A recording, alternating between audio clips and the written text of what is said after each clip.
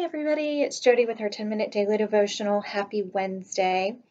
I think it's Wednesday. Yes, it is. I hope that everybody is having a great hump day so far.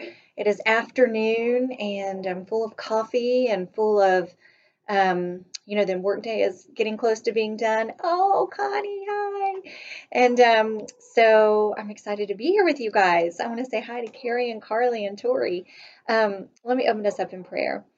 Dear God, I am so thrilled to be here with good friends today and you, and to just be able to spend some time with you talking about how we can love you and get to know you better.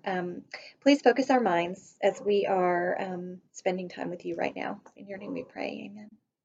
I love to ask for that prayer to focus my mind. Oh my goodness, I have some great, awesome friends. I have Sully that joined, and so exciting. Our friend Sully has a new baby, and that baby is so precious. I love seeing little pictures.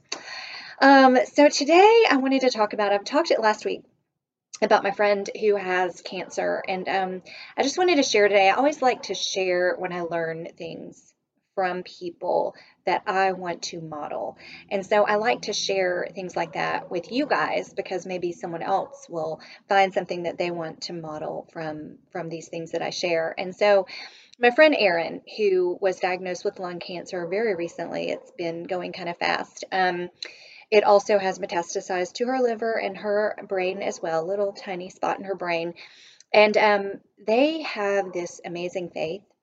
And what has just made such an impact on me is the way that they are asking people to pray for them specifically. And so I wanted to share on their Caring Bridge site what they wrote because it is how to pray for them specifically. And I think that's so important. And I've talked with a couple of people about it and said, oh, you know what, here's how you can pray for them. And they've given specific examples. And everyone that I talk to says, that is so awesome to have specific things to pray for. And so I'm going to share this so that you guys can maybe pray for my friend Erin. I would love that. But also, I want to use this as I want to model this. I want to make sure that I'm telling people when I'm asking for prayer very specific things. And so, what they found out is they found out on Saturday that it's in her brain, but they found out on Monday, I think, or maybe this was Tuesday, that she has a kind of cancer called actionable. What is it called? Actionable, I don't remember. Actionable genetic mutation. So it's one of the most treatable. And so what he wrote a description of it to kind of explain it. But I'm reading from their Caring Bridge site, and he wrote, so today we are thankful, and we have hope, and we have joy. And what he is doing, I feel like, is he is seeing the hope and the positive in the midst of something so incredibly, in my mind, horrible and sad. And they're seeing hope and joy. And so listen to what he says. This is her husband writing it. He says, for those of you who would be willing to continue to pray for us, here are some specific ways that you can pray. Number one, pray first and foremost that the tumors will respond well to the medicine. We don't want Erin to simply be a large part or a part of the large majority of patients who have positive responses to the treatment. We are praying that her tumors will respond so profoundly that they won't even show up on the scans in May. Number two, pray that Erin will not experience any side effects. We are told that the side effects of this medicine tend to be nominal. Most notably, we know she may be fatigued, particularly during the first month or two, as her body adjusts to the medicine, but we are praying she doesn't experience any side effects more significant than that. Number three, pray that Erin's voice returns. So just so you know, little background is that she found out she just kept having laryngitis. It wouldn't go away. And that's how she actually found out she had lung cancer. And so right now she just really can't talk. So praying that Erin's voice returns. We are hopeful that treatment will shrink the lymph node that is pressing against the recurrent laryngeal nerve. And that once that happens, the paralyzed vocal cord will start to work again. There is a chance that the nerve has become compressed long enough that it could be permanently damaged. If that's the case, then there are other options to help restore Erin's voice. But first, and the best hope, is that the vocal cord starts to work again on its own once the lymph node shrinks. And number four, Pray that we would be an encouragement to you and to others who hear Aaron's story. We've already experienced some deep lows, and we've had some sweet times together with the kids through this process. In it all, our desire is that our people would see our hope, that our hope is in Jesus. While cancer may be a part of our story, we know that Jesus is the author, that it's his story, and that we are honored to be included in it. It makes me want to cry. Isn't that so beautiful that they are in the midst of this hard time? They are wanting to use this as an encouragement to others and as being, showing others that their hope is in Jesus. And I think that's so powerful. And I've never heard someone pray like that before. And I just love it. And so, again, I just wanted to share this today to just show an example of someone who's asking us to pray specifically for specific things. And I think it's so awesome to just hear what they said. So I wanted to share that with you guys.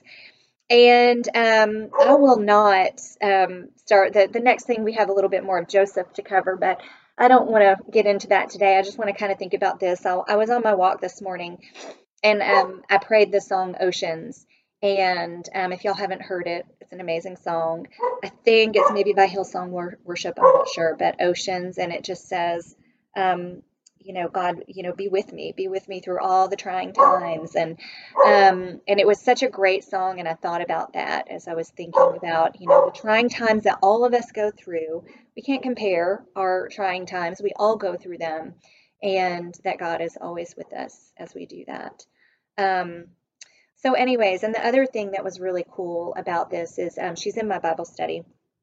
And I said, can we come just have, my friend suggested this, can we come and just pray over you? Just 10 minutes.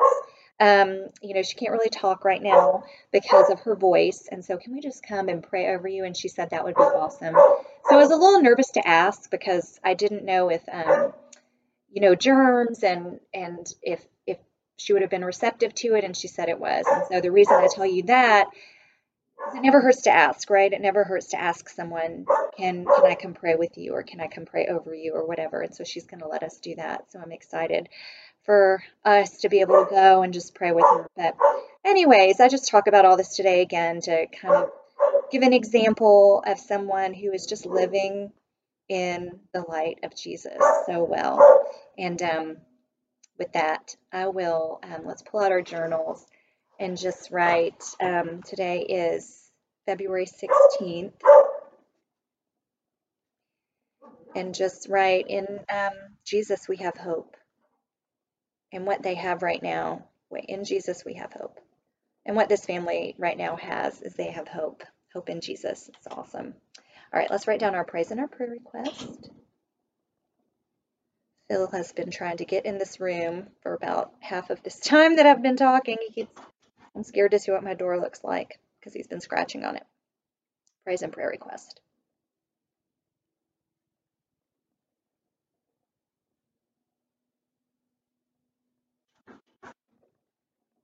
Okay, let me pray for us. Okay. Dear God, I just thank you for this day. God, I thank you for Erin and her family, her precious family that is going through this really, really, really hard time and relying on you. God, I'm going to ask boldly for healing for Erin, that this medicine will do exactly what we want it to do, which is just shrink those tumors right away till they don't exist. And you tell us to pray boldly, and that's what I'm doing. God, for other people out there who are going through hard times, let them know that you are with them, that you are beside them, that you are there to support them, to carry them. Nobody has to do life alone. You are here with us. We love you so much, and we're so just grateful and humbled that you are always with us. In your name we pray, amen. All right. I hope y'all have an awesome day, and I will see you tomorrow. Bye.